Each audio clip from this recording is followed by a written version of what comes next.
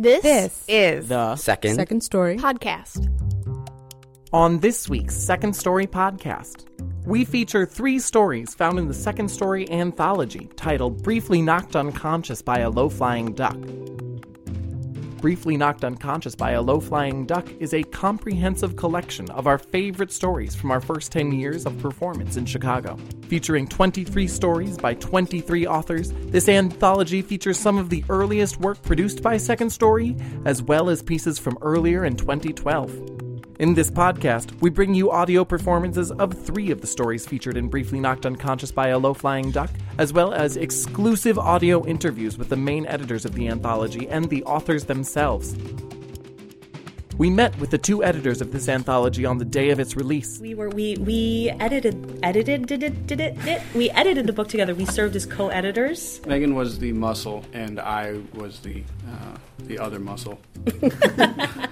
I am Andrew Riley. I am the director of publishing here at Second Story. I'm Megan Steelstra. I'm the literary director. We were the editors. I was the one who said, "Oh, look at the humanity," and Andrew said, "Look at this semicolon." This book is an awesome Christmas present for your mother and all of her friends. This book is fun. This book is interesting. This book is challenging. I think there are a lot of stories in there that make you look at yourself in different ways. Our first story today comes from Sarah Karastis. Sarah has been involved with Second Story for almost 4 years. She also serves as the Education Programs Director at the About Face Theater Company in Chicago. And I have never been a 17-year-old girl, but I think of Sarah Karastis and her story about being a, kind of semi-confused, teenage girl, and reading her story. It's like I've been there. And there's a lot of that in this book, that we're all in this together. We're all, at our core, we're all up against the same things, and we all want the same things. And one of the things I hope this book does is kind of shine a light on that idea. From Briefly Knocked Unconscious by a Low-Flying Duck, this is Sarah Karastis reading her story titled Xena, Cardboard Princess. The first time I saw it, my face froze, just inches from the screen. I'd bent over to turn on the cable box in my parents' TV room, and when I rose, there it was. This slow crane shot descending on 2 sleeping women in the forest. One of them was a brunette tiger of a woman wearing a leather bodice, and the other was a tiny blonde in a tunic. And they were spooning on a bearskin rug. Huh. Cut. The closing credits appeared on the screen for Xena Warrior Princess, and my 17-year-old ass was still bent over and stoned from the contact high of what I'd just seen. In my chest was something I'd felt only like 3 times before. The 3 times my friend Lisa had friend-kissed me on the cheek. After school that one time, smoking pot in her Toyota RAV4, and once when we drank too much of her mom's Kahlua and she put me to bed on her couch. Lisa listened to Tori Amos on vinyl. I did almost anything she said. I glanced up quickly and looked around, then noted the details. 11 a.m., Saturday morning, WGN Channel 9. This was in the north suburbs of Chicago, the summer between my junior and senior year of high school. I'd just been fired from the Love's Yogurt on Skokie Boulevard. Yeah. The next Saturday at 11 a.m., I sat on the couch gripping the remote while keeping an eye on the entrance to the room. Over the next hour, I discovered that Xena Warrior Princess was just as I had suspected. A sloppy mix of grade school Renaissance fair and Lifetime made-for-TV movie. But there was a scene, this time in the middle of the episode, where Xena and her blonde sidekick Gabrielle were riding bareback through the forest on a horse. The week after that, Xena had to suck the poison out of an arrow wound on Gabrielle's chest. And the week after that, my sister Jenny walked in midway through the episode. "Ew, are you watching Xena Warrior Princess?" "No, I'm just flipping through the channel surfing." Thank God my thumb had hit the back button and saved me. Animal Planet now appeared on the screen. "Okay." She drew out the word suspiciously. "Can I watch with you?" "Nah, I'd rather be alone," I sputtered with forced indifference. Jenny looked at me crooked like a puppy hearing a foreign noise. She knew something was up. Jenny is 3 years younger than me, and we've always been similar. Same zodiac sign, same walk, same affinity for roughhousing. Our older brother was always telling me to stop telling Jenny what to do, but I didn't, I swear. She just copied me. Why can't I watch TV with you? I just want to watch alone, okay? The tension was getting to me. Every second that Jenny stood there was another second of missed Xena. Sarah, come on, just let me watch Animal Planet. I'm not watching Animal Planet! I told you, I'm flipping through the channels, okay? Can't I just do that alone?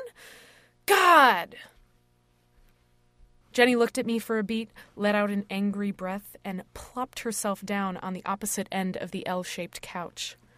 I stared at her in disbelief. She stared at the TV. We were both wearing baggy pants, but mine were vintage sailor jeans and hers were Adidas warm-ups from soccer practice. Sometimes her ability to fit in really pissed me off. The slow British wildlife narration slid through the air, accentuating every second. Maybe Xena and Gabrielle were taking a dip in a pond together right about now. Maybe they were hand-feeding each other venison and mead at a local inn. Maybe they were traveling through a dream world after Gabrielle's evil daughter killed Xena's centaur son, and they were belting their emotions into each other's eyes through song. I threw the remote control on the carpet and stormed out of the room. Later that week, I was sitting in the kitchen by the family computer, this old Gateway PC with dial-up internet, and Lisa and I were talking on the phone. Lisa had one of those Winona Ryder pixie cuts that changed colors every couple weeks. She also stuck a big orchid in the side of her hair, the perfect blend of sophistication and punk. Sarah, you're coming over to my place, she demanded in that alpha hot girl kind of way. Come on, I want to hang out. We can, watch a movie or something and drink my mom's Kahlua. We did that a lot. Oh, yeah? I said, trying to sound sharp and cool like her. That was something I had noticed recently. When I was around Lisa, I would start talking like her. Yeah, Aaron's gonna come over too. Ugh, okay. Lisa had just started hooking up with this guy, Aaron, who was 20 years old with white people dreads. Yeah. To me, he was a walking, talking, hemp pants wearing cockblock, but Lisa loved him. Suddenly hanging out with her meant hanging out with him, too. Oh, God, I totally want to hang out with you and Aaron, but, I'm busy tonight. Yeah, I'm hanging out with some people or whatever. After we hung up, I sat there staring at the computer blankly. I noticed that the Netscape Navigator search bar was open. I typed in Xena Warrior Princess, and 5 zillion Xena sites popped up. Immediately, I opened another window, a non-Xena one, so if anyone walked by, I'd have a cover-up just a click away. And then, click. The official Xena Warrior Princess website. Click. Maria's Xena fan page. Click. Xena and Gabrielle Forever Lovers Eternal.org? It was like giving a kid chocolate for the first time. I couldn't get enough. Okay, on the TV show, Xena and Gabrielle were more than just friends. They were soulmates. On the internet, I discovered that Xena and Gabrielle were more than just soulmates. They had raunchy warrior sex together. They were corporate bigwigs in modern-day Miami. They headlined any fantasy that any sapphic superfan could dream up. Okay, most of the fan fiction followed a similar story pattern. The Xena and Gabrielle type characters meet. They fall for one another, but don't express their feelings. They hold back until they can't restrain themselves anymore. They profess their love for one another. They have raunchy warrior sex, and from this point on, they never hold back. Late at night, when I was sure no one was around, I would descend into the kitchen, dial up, and stay on those websites until 3 or 4 in the morning. The computer screen was often the last light on in the house, its neon blue glow illuminating my face while darkness cloaked me from behind. It was around this time when I noticed that Jenny had started watching the show. I walked into the front TV room one Saturday morning and, oh, hey, Jenny, I need to watch something. What are you watching right now? Xena. What? Xena Warrior Princess? I don't know. It's a good show. What? No, it's not. It was a knee-jerk reaction. I had to protect myself. Shut up. I like it. That show is a total piece of shit. I can't believe you're actually watching it. Like, seriously. Shut up. I just like it. I think it's good. Her eyes returned to the screen and stayed there. I let out a couple shocked guffaws, but she didn't budge. There was something immediately threatening about the whole thing. Like, if Jenny watched the show, she would see the lesbian subtext, especially in seasons 3 and 4. I mean, come on. And then she would know while I was watching the show. Okay, it wasn't a fear of coming out. I wasn't there yet. It was something deeper. I mean, back then, at 17, I was overweight, I was kind of a loner, and that had taken a toll. Someone like me was just not supposed to be sexual, much less sappy lesbian warrior sexual. Who did I think I was? People would make fun of that, and that was something I was not going to risk. I started turning the whole thing into a big joke, and I was relentless. Hey, Jenny, maybe you should go check if Xena's on. Shut up. Hey, Jenny, I bet they make Dungeons and Dragons cards with Xena on them. Shut up. Hey, Jenny, I just saw this gross 40-year-old guy with a mullet wearing a Xena t-shirt. Shut up, Sarah! When Jenny went to camp in Wisconsin for 2 weeks, I thought it would be funny to buy a life-size Xena Warrior Princess cardboard cutout for her return. The cardboard Xena stood over 6 feet tall in this intimidating yet sexy pose, carrying her chakram in one hand and a sword in the other. I propped her up next to me as my mom and I waited in this parking lot for Jenny's camp bus to arrive. My mom had watched me fold Xena into the car, obscuring the rearview mirror, but she hadn't really picked up on what was going on. Are you sure Jenny's going to like this, Sarah? When the bus finally rolled in, Jenny was one of the first to come bounding out of it. I could barely suppress my giggle when I saw her scan the parking lot and spot us about 50 feet to the left. A look of pure fear took over her face. "Welcome back, Jenny!" we yelled. Oh my God. Oh my God. No, what is this? "We got you, Xena! She's super excited to see you!" I gloated, suddenly feeling a weird mixture of uncomfortable feelings as her tears of embarrassment welled. "I can't believe you fucking did this, Sarah." Jenny dropped her pack, hurried into the car, and slammed the door. My mom stood in the background as her confused arms sank to her sides. I really hadn't anticipated her being this upset about the Xena thing. I mean, why was she so embarrassed? At home, my mom told me to put Xena away, so I carried her upstairs to the attic and awkwardly ran into Jenny on my way. "Sorry," I said. "I thought you'd think it was funny." But she just barreled past, her shoulders knocking Xena and me into the railing. I reset my grip, continued up the stairs, and slid Xena behind a dresser in the attic. Which was perhaps not the most thought-out storage spot, because a week later, Lisa spotted it. "Whoa, what the fuck is that?" she blurted out of nowhere. We had been in the attic smoking cigarettes out the window so my parents wouldn't smell. Aaron was on tour with his band that week, so suddenly we were hanging out one-on-one again. Lisa was straddling the windowsill. With her vintage green dress draped over the edge, she looked like one of those French cigarette ads from the 1940s. I wanted to tell her I'd missed her, but I never said that shit out loud. There was a moment of silence, and I realized she was waiting for my response. I quickly followed her eyes to see Xena's intimidating yet sexy smirk peeking out from behind the dresser. Shit. "Oh, ha! That's just a Xena cardboard cutout my sister got," I said nervously.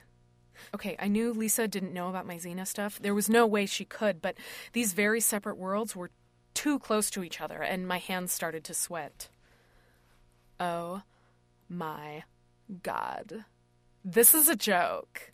Lisa flicked her cig away, then pulled Xena out from behind the dresser. "Sarah, we have to do something with her. We have to, take her out somewhere." Wait, what? I rattled my brain for any available excuse. I don't know. It's my sister's. I don't think she'll want... Come on. She won't even know. We'll take her to Dominic's or Dunkin' Donuts or something, and we'll bring her right back. I promise. It'll be so fucking funny. So, we drove around Evanston, Illinois in Lisa's Toyota RAV4 with Zena sitting in the back seat. We pulled into an empty Dominic's parking lot, hotboxed the RAV4, and blew smoke in Zena's face. Hotboxing, for the record, is when you're in a small space, usually a bathroom or a car, and you seal all the openings. Windows, doors, cracks underneath the doors. Then you smoke pot. If you're in a bathroom, you turn on the shower to get some steam going. The idea here is that you create a space with as little fresh air as possible so that the THC is recycled over and over and over again. One person's exhale is another person's inhale. It's one of those stupid things you do when you're 17 on a Friday night and have nothing to do. And it gets you extremely high. When we finally opened the doors to the RAV4, I imagined large gusts of pot smoke flying past my ears and floating into the night sky. It was a summer night montage, parading ourselves into Dominic's, passing Zena back and forth like a flag. The store was empty at 10 p.m. on a Friday, and the momentum carried Lisa and me in different directions. I was standing alone, mesmerized by this rainbow wall of chips, when I sensed someone else was there, behind me. I glanced to my right and saw Zena's head peeking out from the end of the aisle. Then, like some sort of battle charge, Zena started coming at me full force. She was getting closer and closer, tilting to the left, then to the right, faster and faster, but never changing her expression. I could barely react before she smashed right into me, the cardboard bending over my head as I crumpled to the floor. Oh my God, Sarah, you should have seen your face! Lisa spat out between gasps for air. I could feel her spasms of laughter through the cardboard. Zena's head was bent over my right shoulder, Lisa's over my left. These two worlds collided. This was the closest I'd ever been to Lisa, and this moment was everything. No holding back of anything, just long enough for me to feel connected. And then it was over. Oh, shit, Lisa laughed. Your sister's gonna be so pissed. She rolled off of me and held up a portion of Zena's disembodied shoulder in front of my face.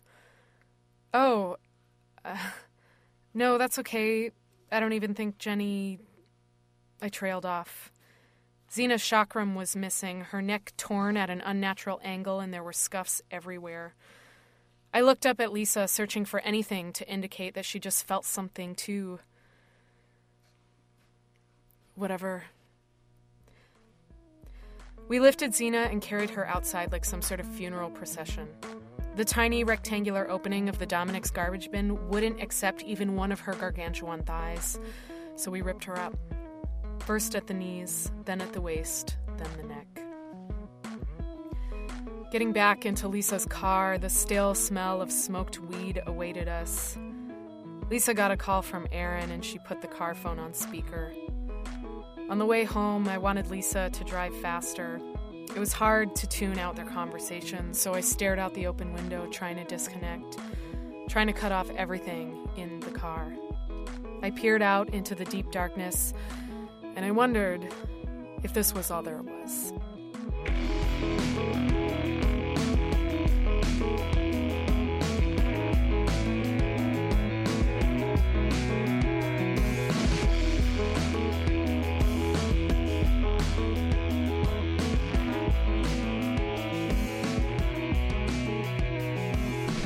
That was Sarah Karastis. I met with Sarah in a busy Logan Square coffee shop to discuss the theatrical nature of Second Story and adapting her work back to the page. But for me, the impetus of the story was the image of, like, cardboard Zena running at me at full force and just being, like, you know, having, like, all of these emotions at once. And it's also just, like, such a theatrical moment. It's like something... Converting stories like Sarah's for a reading audience became a unique experience for each author and for our editors. Yeah, with my stories, like the performances, like explains a lot. So a lot of the writing had to do with explaining how the dialogue was, or what I was communicating non-verbally. I had to then put on paper. So this is a great example of how a dynamic performance, it can say a million things without having to say them. So the challenge with that one being, being so rooted in the performance side of it was, okay, what's actually being said here? What are we looking for? What are the gaps to fill in? And then going back to, are you getting at this or this? And if it's this, then we're going to need a scene here, or we're going to need just a kind of a little transition here, or we can do a hard stop and whatever, but what are you really after? So then that's where you study the tools of literary craft. And yeah, line breaks play a part of it. The use of em dashes, the use of italics, the use of repetition, pacing. And to some extent, I mean, that's the performance of a written text. It's the theatrics of the written word. And it seems like such a kind of silly, innocuous thing to be talking about stops and space breaks and periods. And pauses, but what happens in a pause, what happens in a moment can change the whole world. So, yeah. Our next story from Briefly Knocked Unconscious by a Low-Flying Duck comes from Julia Borshitz. Julia is a Second Story company member and has been writing with Second Story for over 5 years. Reading her story titled Running on Empty, this is Julia Borshitz. The minute I pushed open the glass door of that ghetto gas station, baby on my hip, I realized that the clerk had been shot.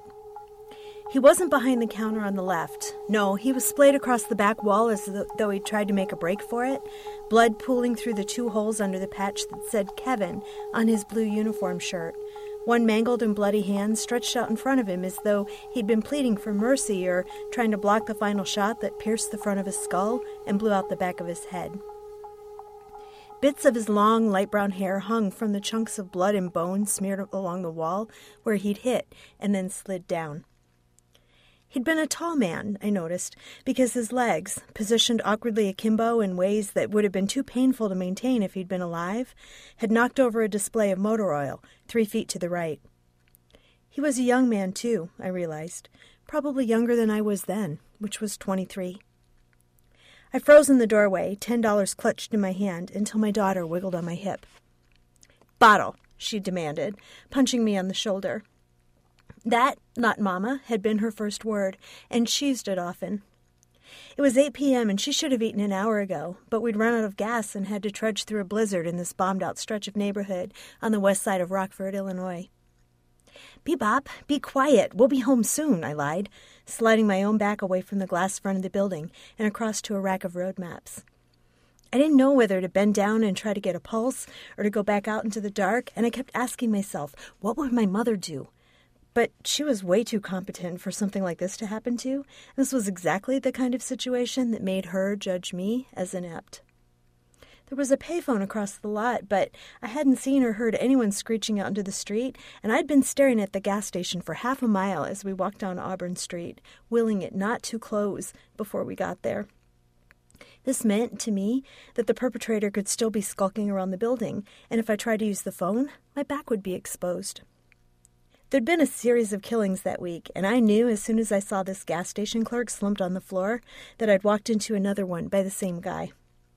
The day before, an attendant at the Citgo gas station up the street had been murdered, and the day before that, 2 clerks at Willie Fred's corner grocery store had each been shot in the head 5 times.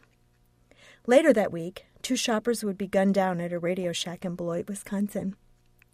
By the next week, we would learn that the killer's name was Ray Lee Stewart.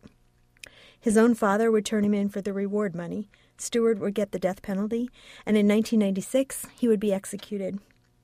But that night, in January of 1981, I didn't know any of this. All I knew was that I was trapped in a gas station with a dead body and a 9-month-old baby. I shivered as she squirmed in my arms. She reached over my shoulder with her fat little hand, and I felt the wisps of her hair, light brown and fine like those on the dead man, brush against my cheek as she grabbed a road map and threw it across the room, where it hit the open cash register. The window rattled as the freezing rain hit the glass, and I realized that I could stay in there all night, but aside from the weather, we weren't any safer inside than we were out in the parking lot, and that sooner or later someone would show up, and at this point, I'd rather it was the police. So I pulled Bebop around to the front of my chest, pushed the door open, and staggered back out into the snow.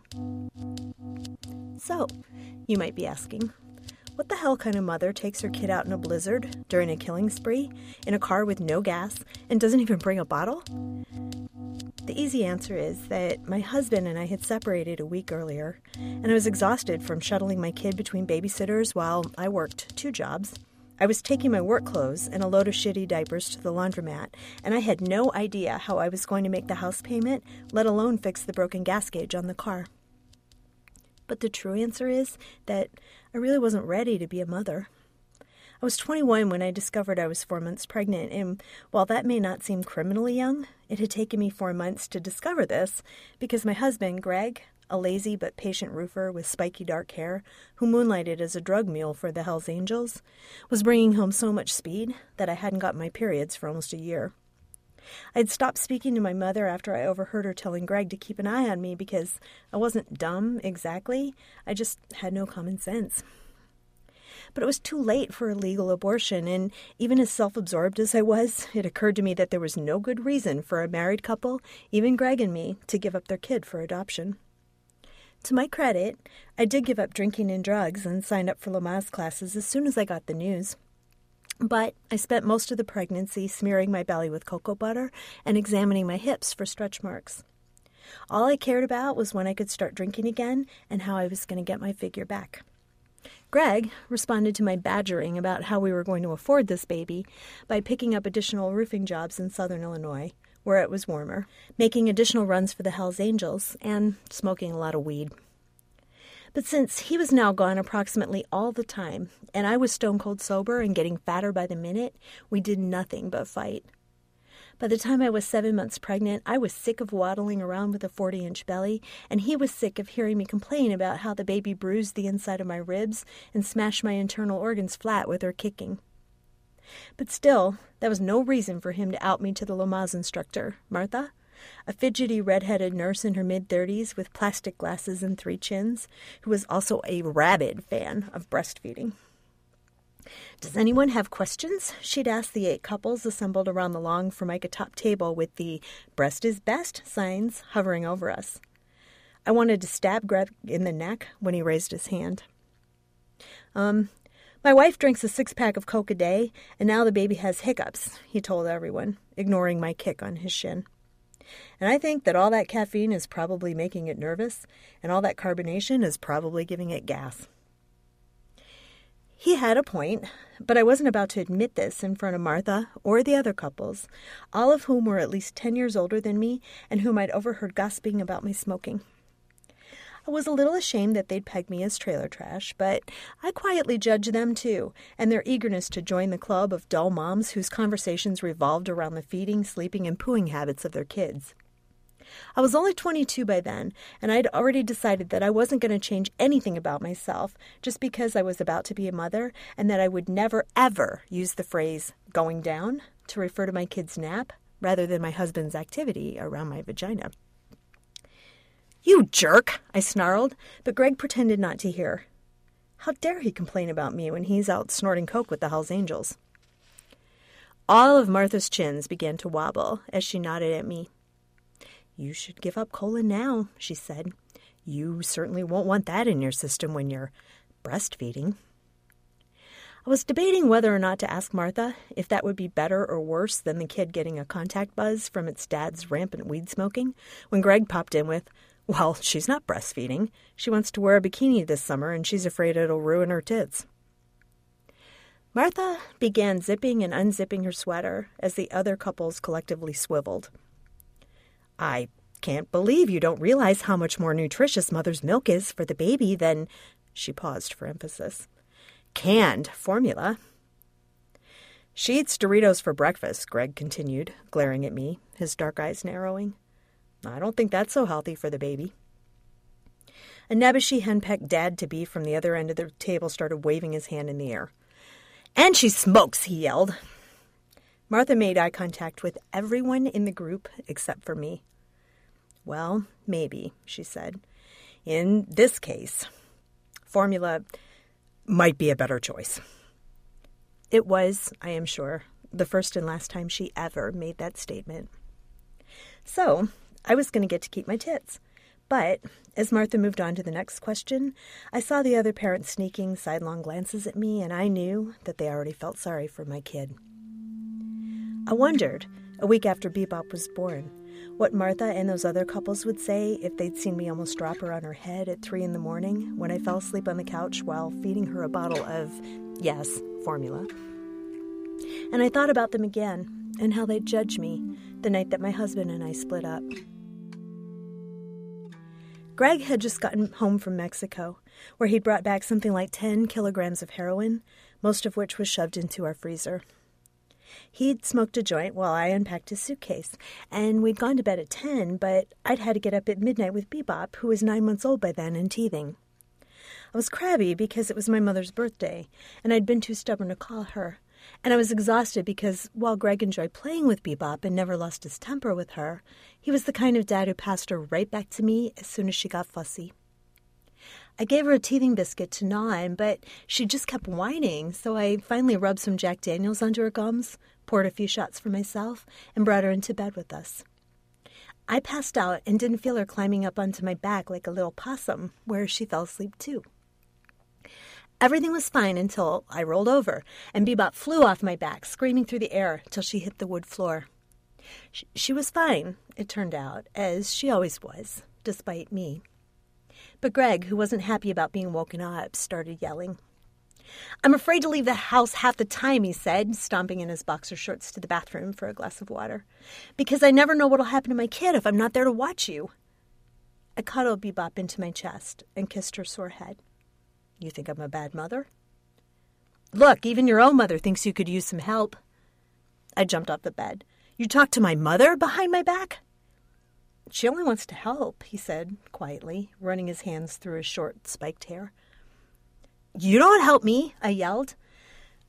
"I'm out trying to make money," he said, "and I never wanted kids, and you're the mother. It's your responsibility, not mine." That did it. "You know what?" I started. "I want a divorce." I stomped into Bebop's room to put her in her crib, and it broke my heart when I realized that she was safer alone in her own bed than she was with me. He slept on the couch that night, and when I got home from work the next day, his clothes were gone. He called a few days later to give me his new phone number, but by then, I'd gone out and gotten a second job. He said that he missed Bebop, but that he couldn't take her with him since he was always leaving town for work. I didn't answer the phone for a week, afraid that if I picked up, it would be my mom or Greg. I was trying to prove that I didn't need anyone's help, but I realized that snowy night on the way to the laundromat, even before I ran out of gas, but around the time I discovered I'd forgotten Bebop's bottle, that I was failing.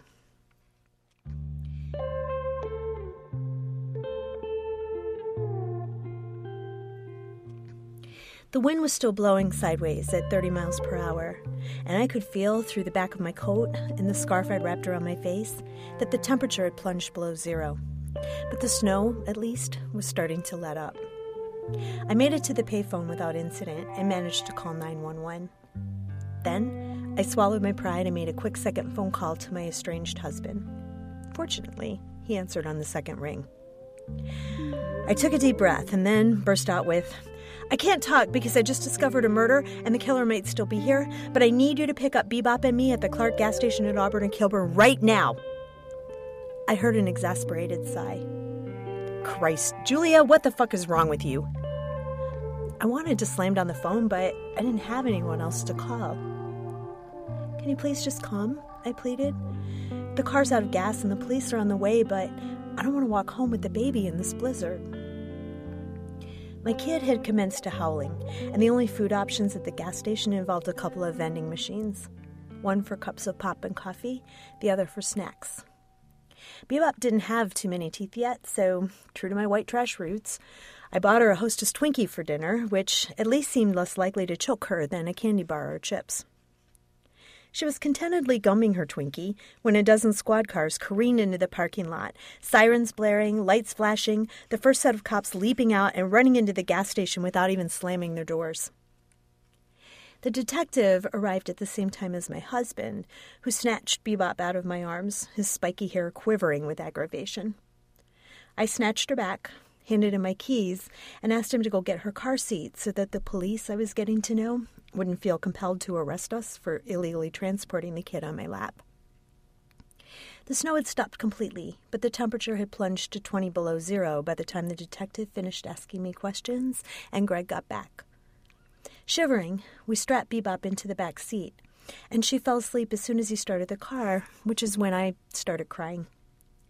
It was 1 a.m., and I was going to have to get up at 5 a.m. to get to work. I was also going to have to wear a dirty frozen uniform to my second job as a waitress because the laundry baskets were in the trunk of my car and the laundromats had closed while I was busy running out of gas. "Do you think," I sniffled as we pulled out of the parking lot behind a patrol car that was cruising slowly down the street, "that we could come home with you instead?" "You've had a rough night," he sympathized, his dark eyes softening as he put his arm across the back of the long bench seat. "Maybe if you were around a little more, could have worked this out," I suggested, unbuckling my seatbelt to scoot closer to him. He retracted his arm. "Should have thought of this before you told me to leave." "Maybe I made a mistake," I offered, and reached for his hand. He pulled off onto a residential street, and we sat and watched a few squad cars circle around the block, while Bebop snored in the back seat, snuffling through what sounded like a dream. Finally, he let go of my hand and leaned back against his window, shaking his head. "This sounds like an attempt at regeneration," he said. "And if we learn one thing from zombie movies and Stephen King novels, it's that regeneration is not a good thing." I know I shouldn't have done what I did next, but I was desperate. I leaned over to put my arms around him, thinking that maybe if we started kissing, I could talk him into taking us home with him, at least until I could figure out what else to do.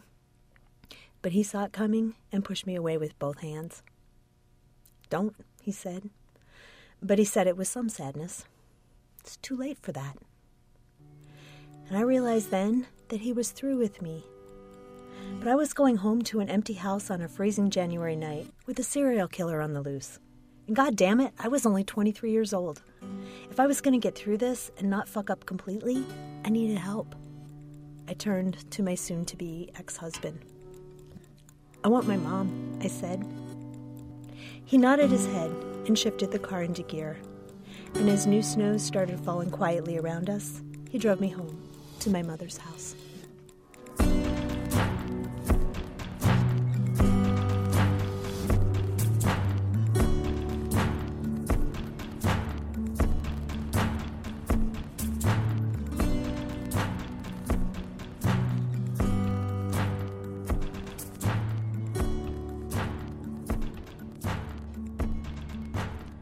The best second story stories not only impact the audience as a whole, but can speak to individuals in a specific and transcendent way.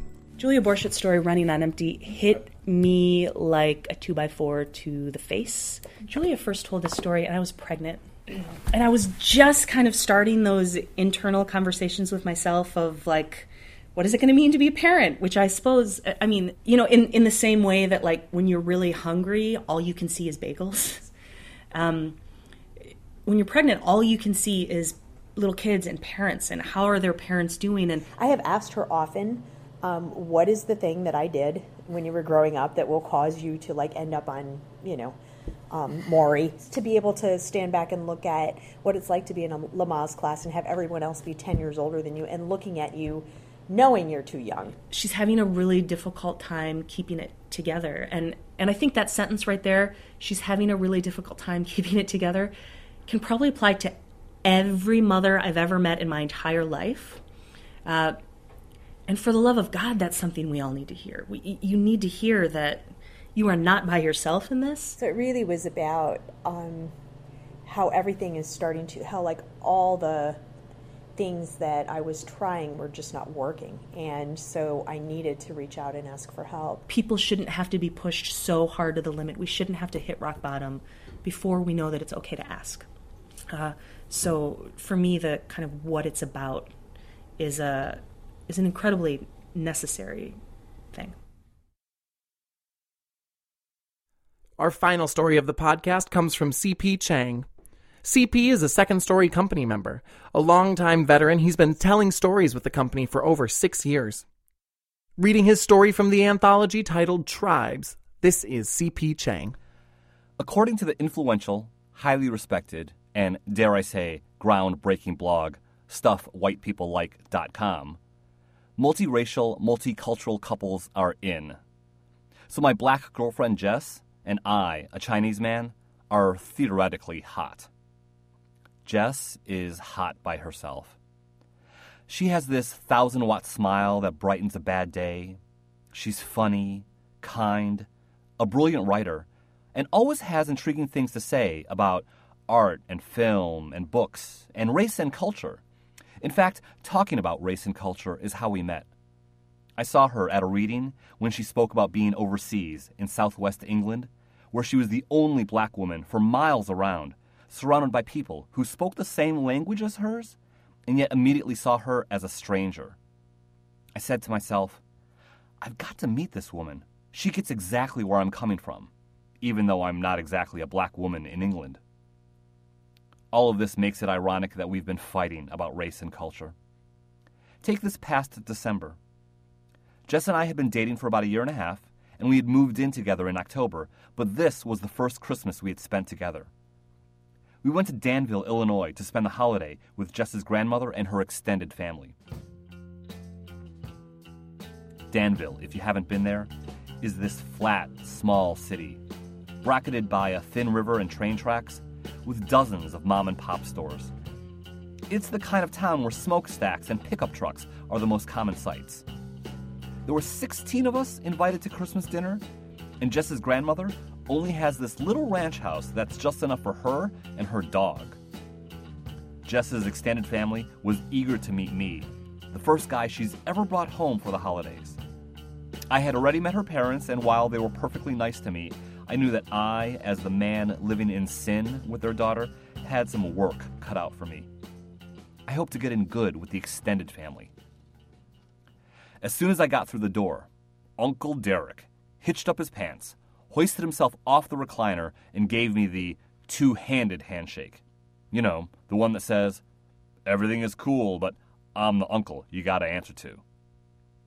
Uncle David, short and stocky, smiled as he sat me down for a friendly chat.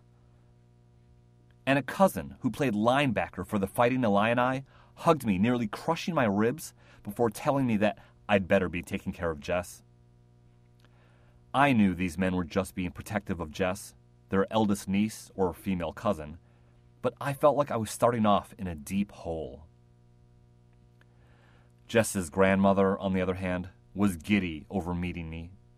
Within an hour of my arrival, she offered to lend me her engagement ring. Jess had been afraid that her grandmother would say something ignorant, like asking me if I ate dogs. I would have cracked up if she'd asked that. I would have answered, dogs?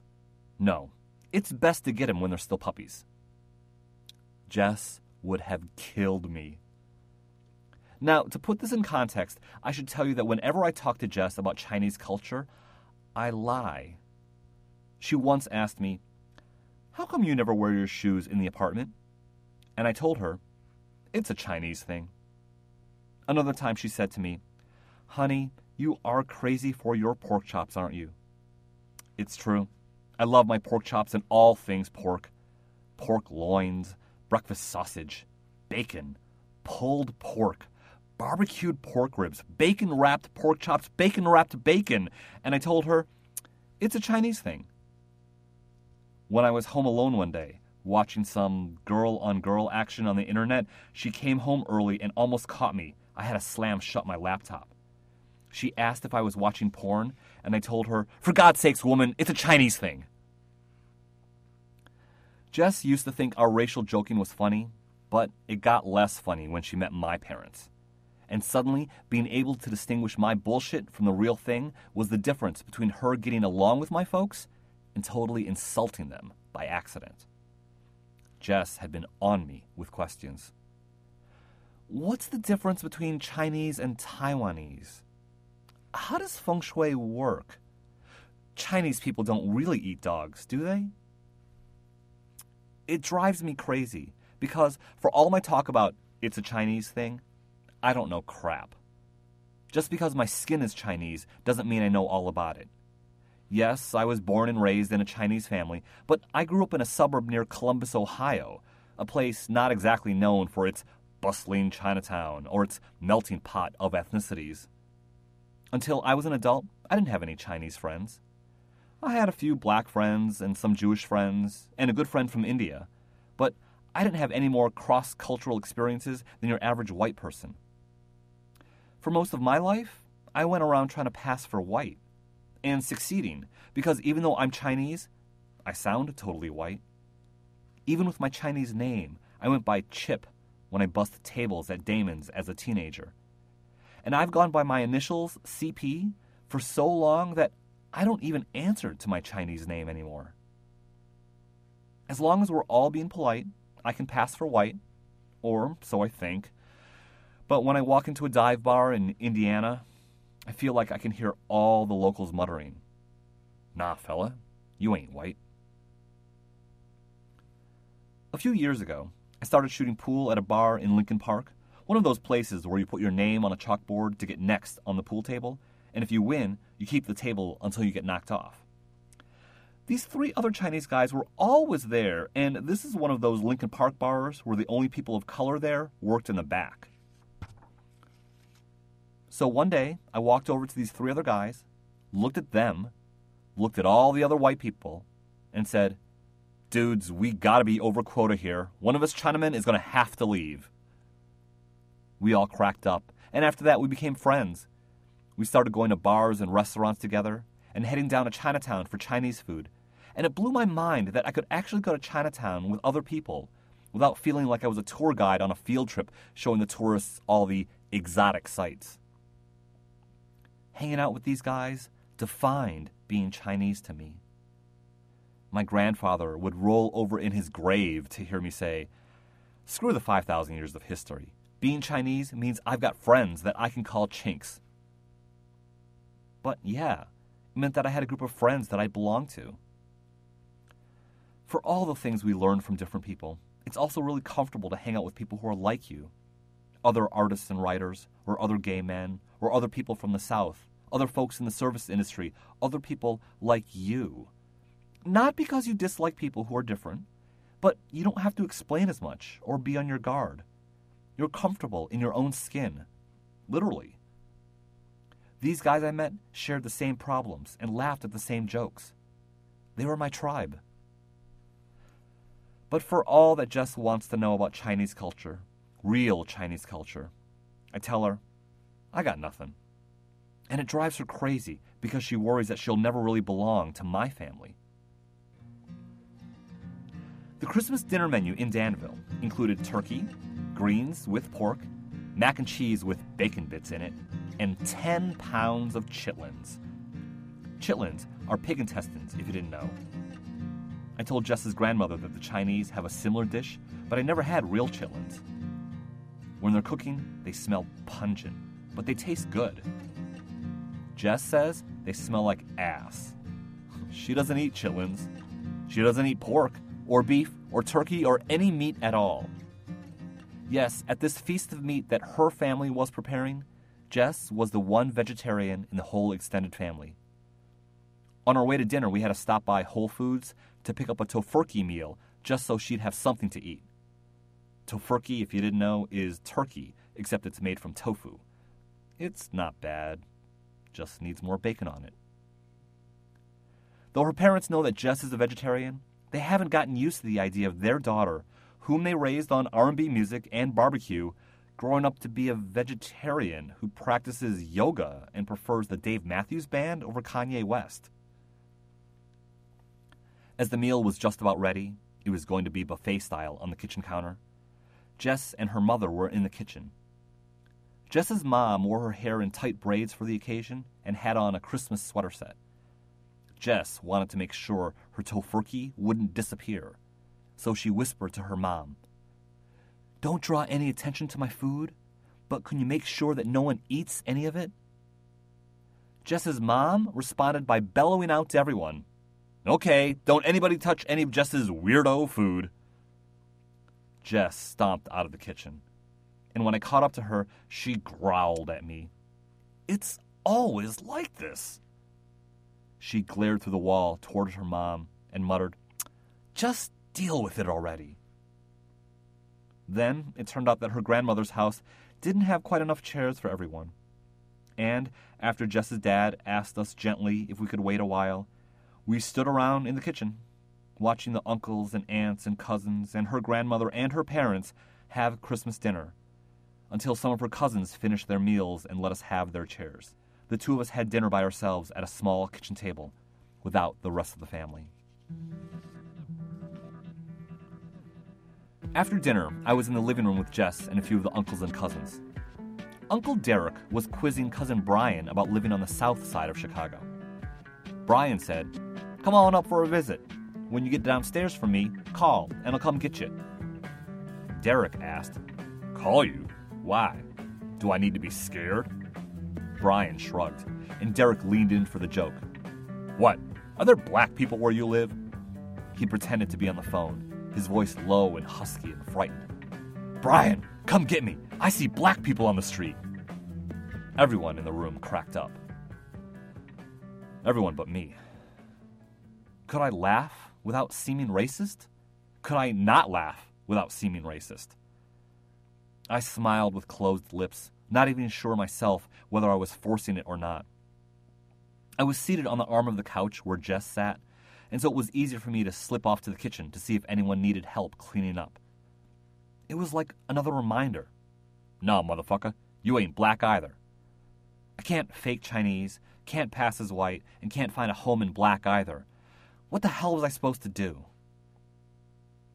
Jess and I left for home the next day. The highway was still slushy from the snowstorm that had hit just before the holiday, and we saw dozens of cars and trucks that had been abandoned by the side of the road. In the car, when Jess asked me, just to make conversation, what Chinese weddings were like, I lost my shit. I couldn't keep on lying or joking around or making up stories. "I don't know," I shouted at her. "I don't know about Chinese weddings. I don't know about shit." Jess was driving, and her voice was low as she asked, "What did I say?" I sighed and stared out the window. "I don't know. Sometimes I think that maybe your next boyfriend will be the right one, that he'll be black and Christian and successful, a man who knows at least where he came from." She bit her lip hard and refused to look at me. "I don't want a next boyfriend." We were on I-57, halfway between Champaign-Urbana and Chicago. It's like any interstate where you see McDonald's and Burger King and Wendy's and the lowest common denominator for what it means to be an American. For all we try to do to bridge the gap between races and cultures, ultimately, maybe the only thing everyone has in common is French fries. We drove in silence. I thought about how the people who do internet dating had the right idea. Put all your baggage online and let the computers sort it out. Why date someone you meet in the bar and maybe fall in love, only to find out that you can't get over your differences? When Jess and I got back to Chicago, we unpacked our things and collapsed into bed. Our bedroom walls are covered with artwork, paintings and sketches that either our friends or we made. It's a tribute to what we hope to be, as artists or as friends of artists. It seemed like such a pipe dream as I lay there. I stared at the ceiling in the dark. I could tell by her breathing she hadn't fallen asleep. I broke the silence. I know you don't wish I were black, but I just feel like such an outsider with your family. She turned, shifting so her outside leg wrapped over my thighs, and she hugged me. Her face nestled into my neck as she murmured, "If you're on the outside, then that's where I want to be too. Hell, I'm the black sheep in my own family." She rolled over onto her back and sighed. I knew she was thinking about her mother. In the dark of our bedroom, I asked her, "What does a black sheep sound like?" She thought about it for a second, and then she said, "Bah, nigga." We laughed, and afterwards she said, "Maybe we can make our own tribe." Yeah, I'd like that. With that, we fell asleep, holding hands throughout the night.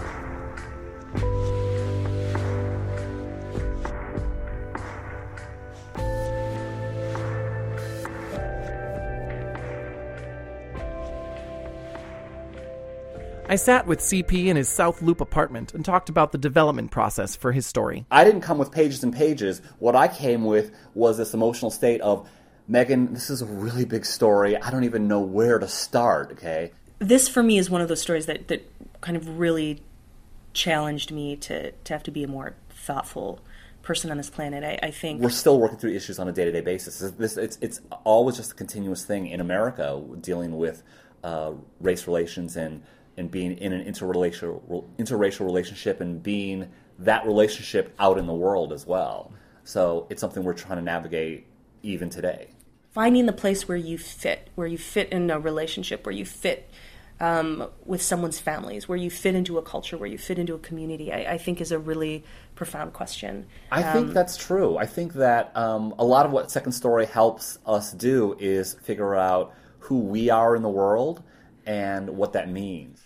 I can say with complete honesty that for me, Second Story has had exactly that effect. It's where I've found my place, where I fit in this world. Briefly Knocked Unconscious by a Low-Flying Duck gives an entire new audience of readers an opportunity to find their home in Second Story as well. We hope you take advantage of it.